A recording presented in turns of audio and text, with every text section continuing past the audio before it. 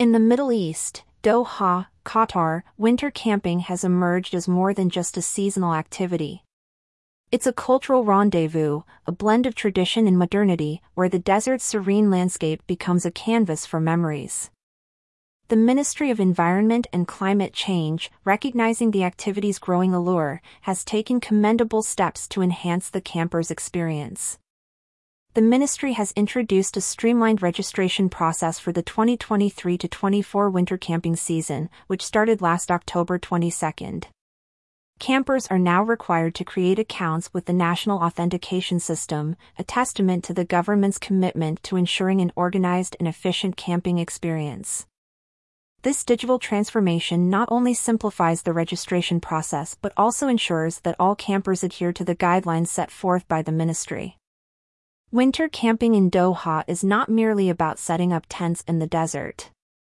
It's an immersive experience, as reported by the Peninsula Qatar.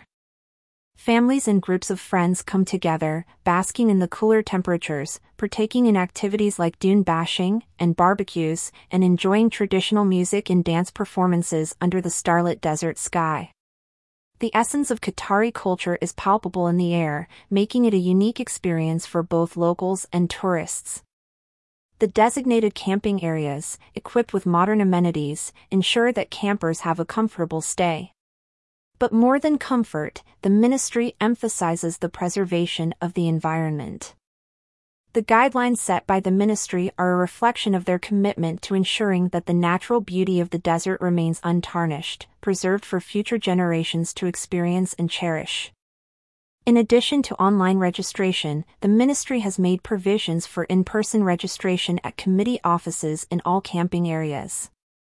This move ensures that everyone, regardless of their digital proficiency, can be a part of this cultural phenomenon. The registration process for in-person attendance at external departments of the ministry will be open from November 1 to 10, subject to available spaces. To further its commitment to the environment, the ministry will hold an awareness camp in the Sealine area of Khor Al-Adaid Reserve. This camp, dedicated to environmental awareness, will feature various programs, competitions, and the distribution of plant seedlings and seeds to campers. Over 2,000 plant seedlings and 2,000 packets of seeds from local trees will be distributed, promoting green initiatives among campers.